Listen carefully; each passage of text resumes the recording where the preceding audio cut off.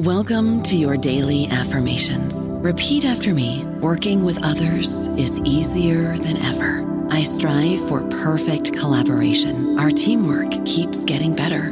Yeah, affirmations are great, but Monday.com can really get you the teamwork you desire. Work together easily and share files, updates, data, and just about anything you want all in one platform. Affirm yes to start, or tap the banner to go to Monday.com. This episode is brought to you by Paramount Plus. Get in, loser! Mean Girls is now streaming on Paramount Plus. Join Katie Heron as she meets the plastics in Tina Fey's new twist on the modern classic. Get ready for more of the rumors, backstabbing, and jokes you loved from the original movie with some fetch surprises. Rated PG-13. Wear pink and head to ParamountPlus.com to try it free. This episode is brought to you by Paramount Plus. An unlikely friendship begins in the Paramount Plus original movie Little Wing, starring Brooklyn Prince with Kelly Riley and Brian Cox. Reeling from her parents' divorce, Caitlin steals a valuable bird to save her home, but instead forms a bond with the owner, leading to a new outlook on life. Little Wing, now streaming exclusively on Paramount Plus. Head to ParamountPlus.com to try it free. Rated PG-13. Welcome to the New Books Network. Hello, everybody, and welcome back to the New Books in Folklore, a podcast channel on the New Books Network.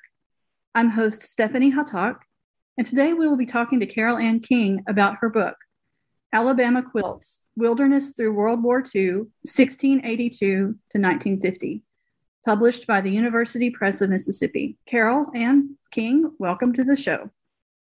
Great. Thanks for having me. Oh, I'm so glad you're here. I wonder if you could begin the interview by telling us a little bit about yourself and a brief overview about this wonderful book. Great. Well, I'm in Montgomery, Alabama. I'm at Landmarks Foundation, and we operate Old Alabama Town for the city of Montgomery. But and I've been here a very long time. So I've been in this industry, the museum industry, for a while, and we have a massive collection of quilts here at Old Alabama Town as well. But I was introduced to Mary Elizabeth Johnson Huff probably over 30 years ago. We were very active in the Alabama Decorative Arts Survey that was done in the late 1980s. It was a National Endowment grant that the Birmingham Museum of Art was able to get to document material culture, Alabama-made material culture, all throughout the state of Alabama. And to do that, they had a crew of field workers, and they went throughout the state looking for quilts, pottery, furniture, clothing, all types of material culture from the 19th and early 20th century. And that's how Sunshine and I met. We were support material. In other words, we housed a field worker here at Old Alabama Town by the name of Andrew Glasgow, who for this book 35 years later wrote a very lovely essay. He went on to have a very interesting career in craft and art industry in this country as well.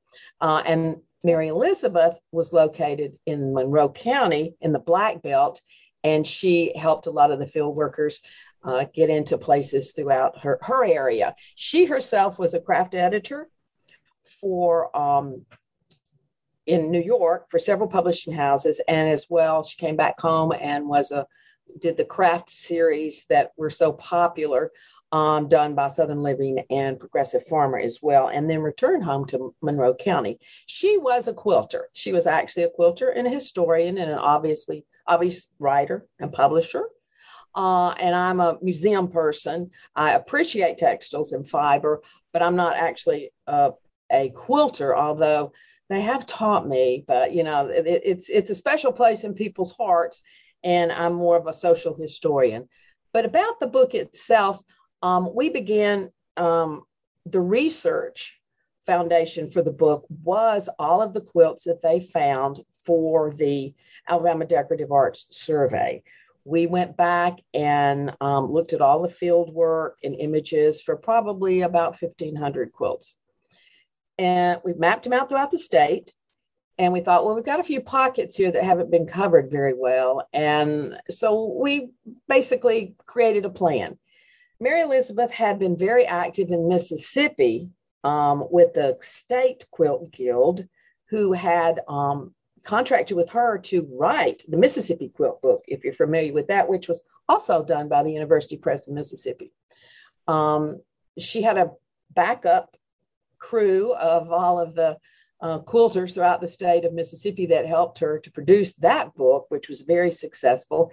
And after its production, she was just kind of like, well, we got to have an Alabama one. Florida had one, Georgia had one, so the state of Alabama does not have a quilt guild. There's lots of pockets of quilt guilds and churches and fiber clubs and things like that. There are a lot of those, but no statewide coordination.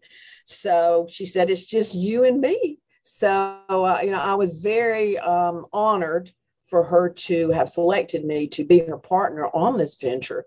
And it took us about 20 years. We began, made a lot of, I won't say we didn't make mistakes, but we learned an awful lot along the way. One of the first things that we learned on our original quilt share day was that, and this was in Huntsville at Bird on the Mountain, we really need to set some parameters. We decided we needed this field work. We needed to go back out. We needed to go into different areas of the state that had not been covered. And so we began to map that out. Our first day at Burritt, we saw 250 quilts in 6 hours. So we had to make a plan on this a little bit better. So we said, okay, we're going to look at quilts from statehood, 1819, when Alabama became a state, until 1950. In 1950, quilts become more of a crafty item as opposed to a utilitarian item. There's so much, I'm going to say public media, there's mass production. And so we thought, we're going to keep it to just those, that early 140 years. So that was where we actually came with from the wilderness to World War II, those particular dates. We also decided, what is an Alabama quilt? And we had come across this in Huntsville at Burritt on the mountain, because people were bringing in all kinds of beautiful quilts that actually had been made 50 miles away in Tennessee. But they had been made in Tennessee, but, let's say 1830, but by 1850, they're in Alabama, and they're still in Alabama. So we decided that we would be looking at quilts that had strong Alabama roots, preferably made, but we did not walk away from anything that was actually made. Plus our state lines moved from time to time.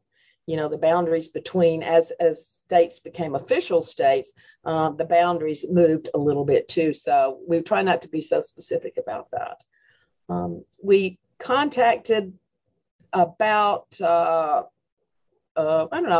lots of different clubs, museums, organizations within the state, and said, we're available to do this for you guys. What can we, this is what we want. We want to document Alabama quilts within these parameters. And so we had a lot of input within museums coming forward, wanting to host us. We created a program. We would go in for the weekend. Sunshine was a very good public speaker. And so we would have like an evening, and people would come in and hear about our field work. What were we doing? The interesting things we had found so far. And then the next day would be a quilt share day. We set up a format, and we sent that out early to our host, where organization, library, church. We need this many volunteers for you to help us. We need this many tables and chairs. And, so we had a very concise and efficient, because we wanted to see as many quilts as we could within the time frame. So we needed to try to get it as tight as we could. We had, a photography corner and a oral history corner where people would give us the oral history of the quilts. And then we had an evaluation corner where we would have the local people help us evaluate the quilts. In other words, we wanted the quilt physically separated from the story of the quilt, where we could, look at the different colors, the different fabrics, the different stitch types. And so we documented approximately 2,500 plus quilts, I think, throughout 20 years, in other words. We also went into several private collections. We assisted the Alabama Department of Archives and History in redocumenting theirs. They, of course, had lots of stories, but they wanted the physical evaluation of each of the quilts too. So they were restoring theirs. They had opened up a new storage area. And so we helped them take the quilts from their old storage area.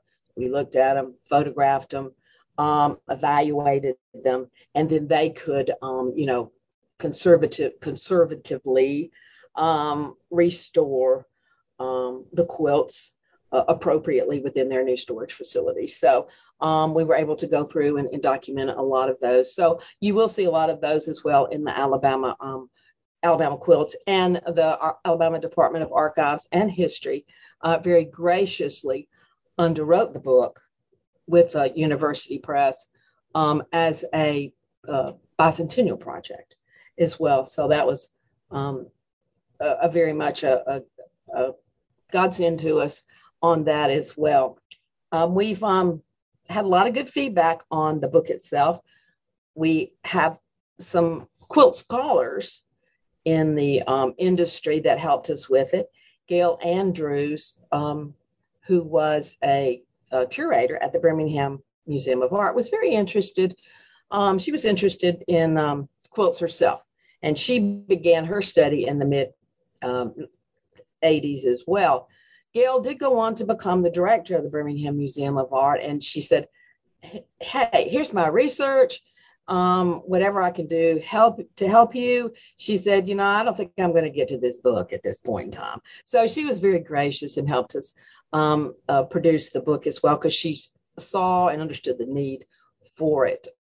Several other quilt construction scholars produced essays. We have lots of sidebars, which is what makes the book so much interesting too. People who excelled in log cabins. We have crazy quilt scholar, just different types of, we call them rabbit holes. You go down a rabbit hole. This is real interesting. So that we could, a little bit more research, that we could help explain some of the actual text to the book itself. I'm not a quilter, like we talked about. This is not a construction book. This is not like how to make a quilt. This is more about women's social history, what was happening in Alabama, historically, politically. So that's why it took Mary Elizabeth about 5 years to write this book altogether, full time, about 5 years. So it's a very dense book. In other words, when people tell me, oh, I read the book, it's like, well, how long did it take you? Well, you read a chapter at a time, because we separated the book into time periods of what was happening in Alabama. We have pre-statehood, then we have the building of the state, then of course we get into the pre-war, then we get into the war. So we take it in hunks of history, and how quilting and women were a part of telling the Alabama story. That's one thing that I noticed about the book that I really liked, was just the density of that research and the information that you were able to share. Was there anything that surprised you about the research once you got into it? Anything that maybe, changed your mind about something, or something new that you came across that you weren't expecting? Well, it was very interesting. As we started our research, of course, we were looking through the 1980s, the original survey. And so we were trying to get a beginning date. Very early on, we found this 1682 quilt. And it's kind of like, it was very documented. It had a very strong story. And it was part of our definition. It became part of our definition on what, is an Alabama quilt. And we're like, Alabama didn't become a state until 1819. This thing is 150 years older. Where did this come from? And it gets into this particular quilt lives today in West Alabama in Magnolia Grove, which is a historic house owned by the Alabama Historical Commission. And, they said, hey, we got this piece of a quilt over here. You guys want to see it? And it's like, oh, it was fabulous. And it was very well documented through family papers to have been made in England. It came to Connecticut. And by statehood, or by 1820, it's actually in Alabama. It is documented to follow through the family as it was passed down to generation to generation. And as they moved on down through the South and into the deep South as well. So it's a beautiful piece of a silk whole cloth quilt, which is nicely preserved. And what happened was it was passed down from generation to generation to the female who was to bear the name Sarah. So every Sarah generation after inherited this quilt. And at some point, of course, the family tree was so big, there were like several Sarahs of one generation. So they just got the quilt up, which, they did that around about the time it came. And one Sarah was coming to Alabama. And so she got this piece of a quilt, but it's a beautiful silk quilt. And is very conserved and is part of the interpretation at Magnolia Grove over there. So that was one of the first things, because Sunshine, Mary Elizabeth did a lot of research nationally to document this history as possibly being the oldest quilt in the country, because even in the country's development, that's very early for a textile to have survived. Mary Elizabeth was very knowledgeable about the national movement in quilting in American history. She had done the American Quilt Book with Rod Kirikoff as well. And so she had a much bigger view of quilting and its importance in American history. And then we were just fine-tuning it into Alabama. So that was one of the more interesting things that we came across. We always finding interesting things. And of course, I was learning more about things like natural dyes. And in different parts of the state, you would see different shades of different colors, which had to do with, say clay being used, or different types of dirt, or natural resources that people were actually using. You could see as we went around the state, different colors that would be very popular. As well. One of the things that I thought was most interesting was that our thought process, we're in Alabama, chief crop is cotton. So as we were looking at the batting, or the material, the stuffing rather, in the quilt, you would assume it was cotton. We had cotton all over the place. There was cotton, and we did see a lot of cotton. And of course, in early quilts, you'll see the cotton, and you'll feel the seeds because it's unginned cotton. So that was just the leftovers that had fallen on the floor, something like that. So you'd see like that. But what we were seeing was wool. And that would really threw me off there, but and was something that even surprised Mary Elizabeth, that we kept seeing all of this wool, because the general assumption is it's cotton. But as you think it through, wool was cheap, wool was renewable. Sheep, they're going to grow some more. They're going to grow another fleece next year. But cotton was a cash crop. You weren't going to basically put money in your quilt. So that was one of the things we thought was very, very interesting, that people were keeping their cotton, they were selling their cotton, and they were just using their sheep wool to actually stuff that. We were very interested to see the evolution of the Northern retail influence. As you go through the 19th century, you start seeing these really fine imported fabrics that are coming into Alabama through Mobile.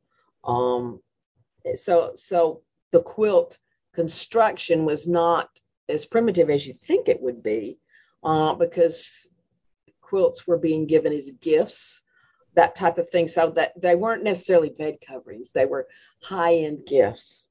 So we were seeing a lot of really nice English chintzes, things like that they had obviously purchased from either up north or from England, and through brokers in, say, Mobile, which was, much older than Montgomery, or even New Orleans. You would see they may have purchased these things. And in a lot of cases, some of these quilts that had remained in the families would come with documentation saying where they had actually got this fabric too. So that we quit looking for things because we were seeing too many things as it was. So I don't know about you, but I'm very busy and I don't have a lot of time to cook. That's why I subscribe to Factor. Eating better is easy with Factor's delicious, ready-to-eat meals. Every fresh, never frozen meal is chef-crafted, dietitian approved, and ready to go in just 2 minutes. You'll have over 35 different options to choose from every week, including Calorie Smart, Protein Plus, and Keto. These are 2-minute meals.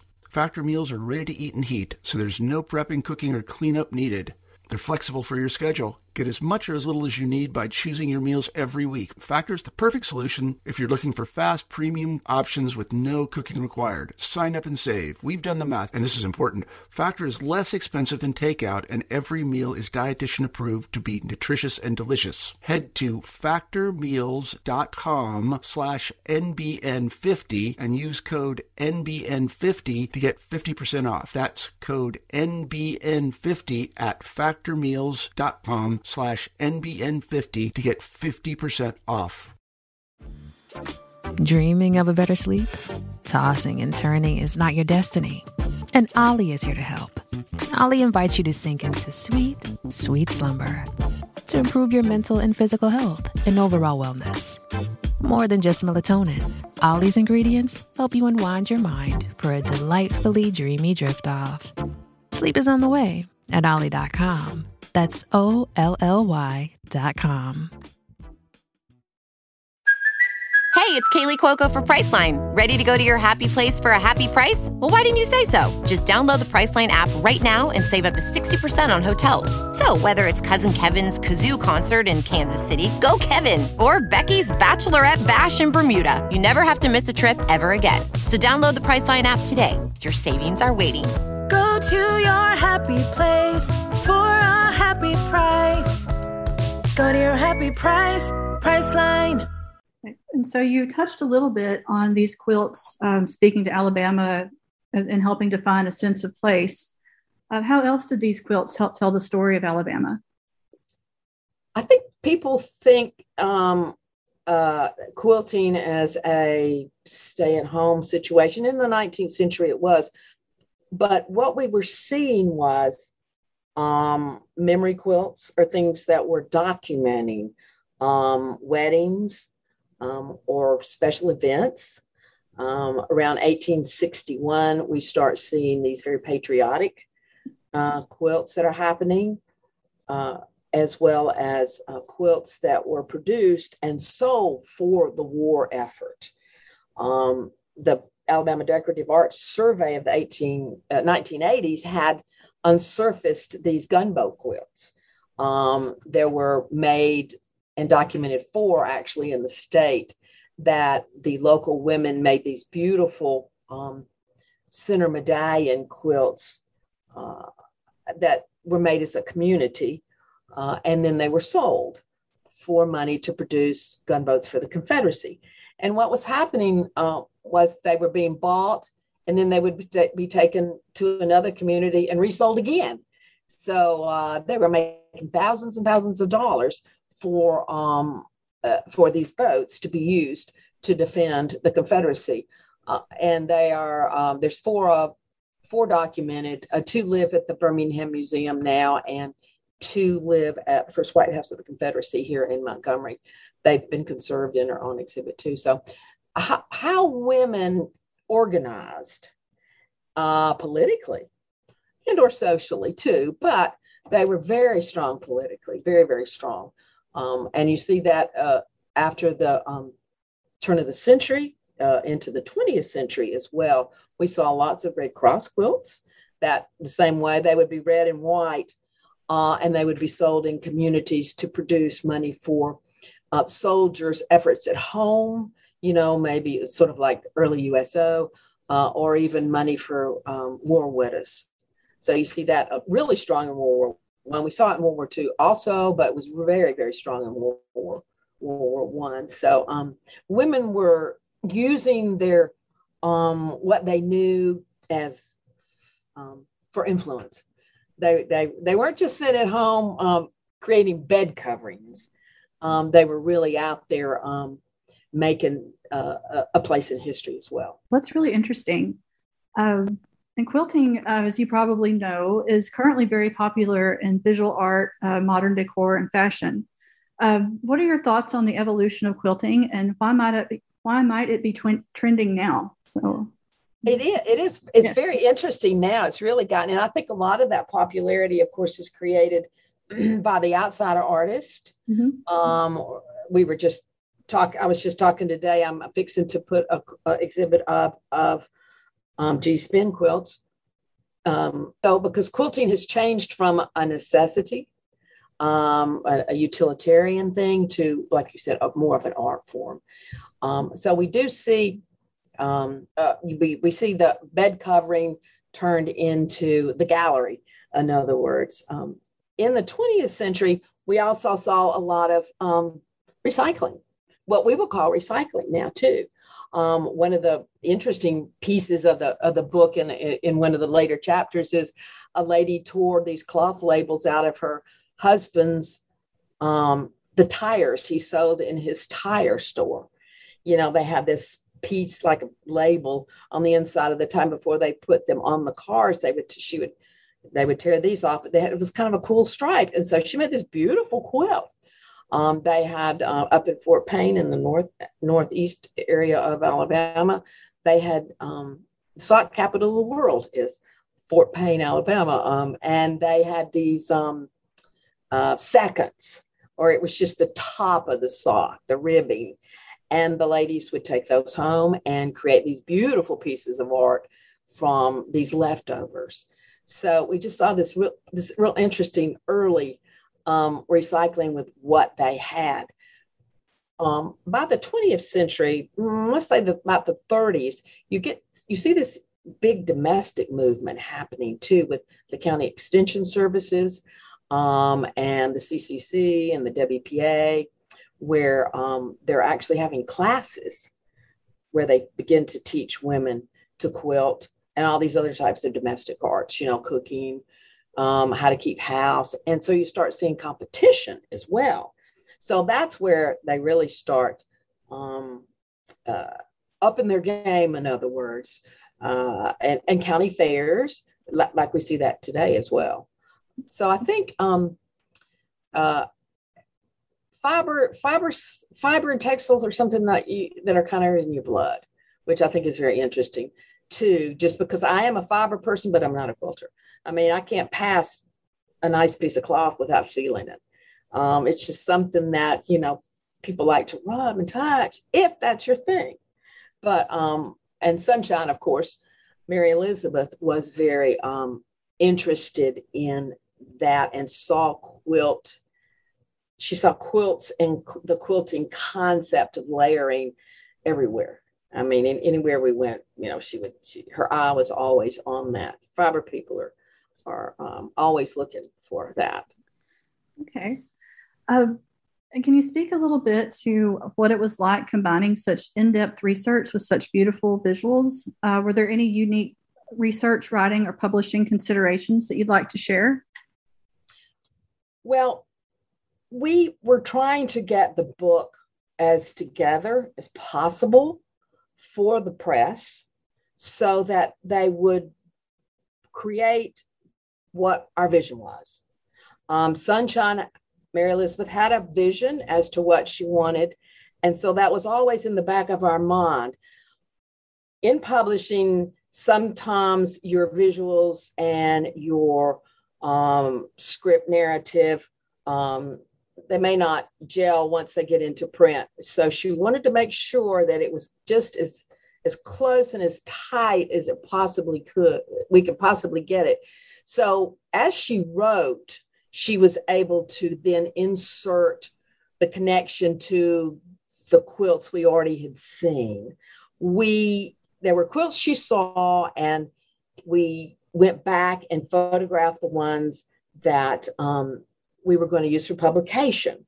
Our survey with 2,500, those were nice digitals, but not publication quality. And so we brought in the quilts we thought were the most exquisite and the most we really wanted to document, and had them photographed by a professional photographer. And then she began to write the book. In other words, so we had the visual first, really, and she created, because there's plenty of history for everything. So she was able to do that. Our photographer, we had, for the most part, one photographer, unless we had gotten the images from a museum where they supplied their own images. But and this is also at as we began this, we're also becoming into the world of digital photography as well. So we had to go back and reshoot a lot of things to get the quality and the DPI and all that for the publication quality photographs. And we had a local photographer, Dave Martin, who was actually a Associated Press sports photographer. He was kind of a friend of ours, that kind of thing. And he and his wife, Jamie, were both AP professional photographers. Jamie did political features, and Dave did. And we said, can y'all do this for us? And they were like, well, we've never shot, still art before. But so they came in and they basically set up studio space and really dedicated themselves to doing a fabulous job. They'd never done it before, but it was such a challenge, and they became so interested in what they were photographing that we kind of just let them do their thing. When we would bring asking people to bring the quilts that had been chosen for the book, bring them in. We'd have several quilt shooting days, set up a gallery space, and people would bring them in, and we would shoot them for the book. So we were very early on, we were visually looking at it organizationally wise, and then we're able to, like, almost in our heads, put it together by the photographs that we knew Dave had produced for us. Unfortunately, Dave passed away in 2013. He was shooting what he liked to do best. He was on a playoff game in Atlanta on the field New Year's Day and had a massive heart attack. It's very sad, but this was one of the things that was listed in his of his list of achievements of football and all these different sports competitions, and all of a sudden it's quilt book. But he and his wife did a beautiful job on that. So there's a lot of consistency in the images too. They're not all, some of them good, some of them bad. That's one of the good things. And that, and the press was very complimentary of that as well. So we added appendices to the book because we felt they were very important. We have the sidebars, the rabbit holes like we talked about. Then we wanted to make the book almost handbookish. In other words, you can see where, if you're interested, there's lists of places, institutions in the state that have quilts available for you to see. We, of course, listed all of our quilt share days and the volunteers who helped us. We have a nice chapter done by Dr. Robert Cargo on the care and cleaning of your family heirlooms. And one of the things that I did at the very last was index, which was my first time at doing anything like that. And I did not know that was going to be happening, but it gave me a chance to go back through and edit the book, and then be able to really document and stress and make sure that I got what I wanted people to be able to, get through in the book as well. So we've got a lot of really good feedback from it as well. So we're pretty excited about it. It's really tough bringing a book out in a pandemic. but it's kind of like, well, you do book. Yeah, sure. We'll but we got a slow start.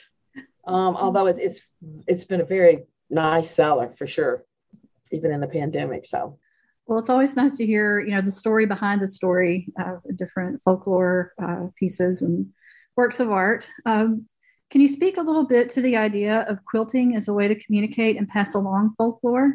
For example, story quilts and things like that. The story quilts, like we had, we're talking about the cheese bin quilts, and of course, we're the Deep South is producing the outsider artists so much. People are seeing this. People that would think that no one was interested in their story, they're now seeing a conduit. In other words, we helped a Henry Ford Museum in Greenfield Village up in Michigan. I actually purchased a collection of quilts from the Alabama area of Susanna. Her name was Susanna, and she's actually in the book as well. And these are the story of Susanna. She is expressing herself, but and her family, wanted to basically share it with the world as well. And now this emergence of these personal expressions, beforehand, I'm going to say it was mass produced, but it would be a group, let's say a quilting bee, and you would be using a certain material, that kind of thing. But these story quilts are where people are using alternatives to create something that was special, either in their lives or in, their world, their community, or just in the area itself. So we're seeing a lot of that. If you're not able to have an expensive camera, but you have that's your talent. Your talent is stitching. So we're seeing so much more now, which I think now that quilting is seen as an art form and a artistic expression form, as opposed to a bed covering. Quilts also are one of the most popular things of transmission, pieces of material culture that we can transmit, values, expression, way of life.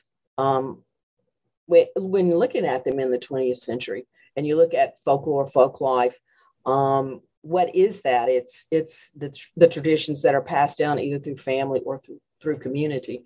And quilts are one of the most prolific in that as well. You get some other material cultures, pottery, some things like that you do see that production that is produced family and community as well. But quilts themselves are probably one of the most inviting, encompassing, and prolific as to generation after generation after generation. Okay. Well, what is something that you hope readers will take away from your book? I hope they will see the strength that women had in the 19th and 20th century. History, doesn't always tell their story, but that's one of the things we were trying to do. We were really trying to focus on how strong they were, how much they got done, even in the pioneer days. I mean, even when Alabama was being settled, we were seeing these beautiful chintz quilts coming out of Mobile, because these women, they may have been going down a dirt road, but they were bringing their wedding quilt with them, and to share in their new home in the out in the middle of nowhere. I mean, they were coming away from home, but this was something that was very portable, but could always be with them as well. So that's just sort of what our purpose was. We wanted to make sure that Alabama was documented to have as strong a tradition as we still see today. We've just been having some discussion about some local quilting groups. I mean, it's still very, very strong down here. even though, you may not be saving scraps from a dress. You may be purchasing them at the local fabric store, but the tradition and the desire to create and to pass it on is still very much alive. So, okay. Well, is there anything that we haven't discussed that you'd like to share about this project? I'd just like to say that it had been a great honor to be able to produce this. I had never thought I would ever be, co-authoring a book on quilting, and I'm especially proud for it to be quilting for traditions, as well as having worked with Mary Elizabeth Johnson Huff, and all of the volunteers that we saw throughout the state over the decades that we actually did this. It's not our book so much as it is their books, because they brought the quilts to share with us. They wanted to share their families, their genealogy, their past, as well as the volunteers and the groups that hosted us. I think that, it's got a future too, because we're talking about quilt exhibits now. We're talking about quilt websites. We're talking about all these things that are spinning off of this book that will continue to keep this tradition alive as it basically kind of morphs from a utilitarian to a craft type of situation. It was just an honor to work with so many of these really high-end, extremely productive people who had such an artistic vision. It's pretty mind-boggling. The current that helped us produce this book, as well as these people that went before us. Well, Carole Ann, we've taken up a lot of your time today. So I just have one final question for you. Where can we buy this book and learn more about your work? Well, I would hope everyone is very interested, not just quilters. This is for historians, Alabama history people, regional history people, women's history people. The book is available here at Landmarks Foundation in our museum store. It's also at the Alabama Department of Archives and History in their museum store as well. And I believe it is also in the Goat Hill Museum store, which is located in the Alabama State Capitol. Well, Carole, that sounds great. I want to thank you for being on the show today. I really enjoyed it, and I hope you did too. So congrats. Great. Mm-hmm. Thank you. Well, congrats on your wonderful book, and take care. Thank you.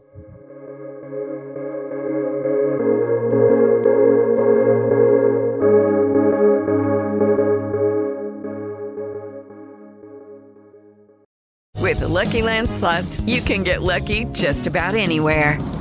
This is your captain speaking. We've got clear runway and the weather's fine, but we're just going to circle up here a while and get lucky. No, nothing like that. It's just these cash prizes add up quick. So I suggest you sit back, keep your tray table upright, and start getting lucky. Play for free at LuckyLandSlots.com. Are you feeling lucky? No purchase necessary. Void where prohibited by law. 18+ terms and conditions apply. See website for details.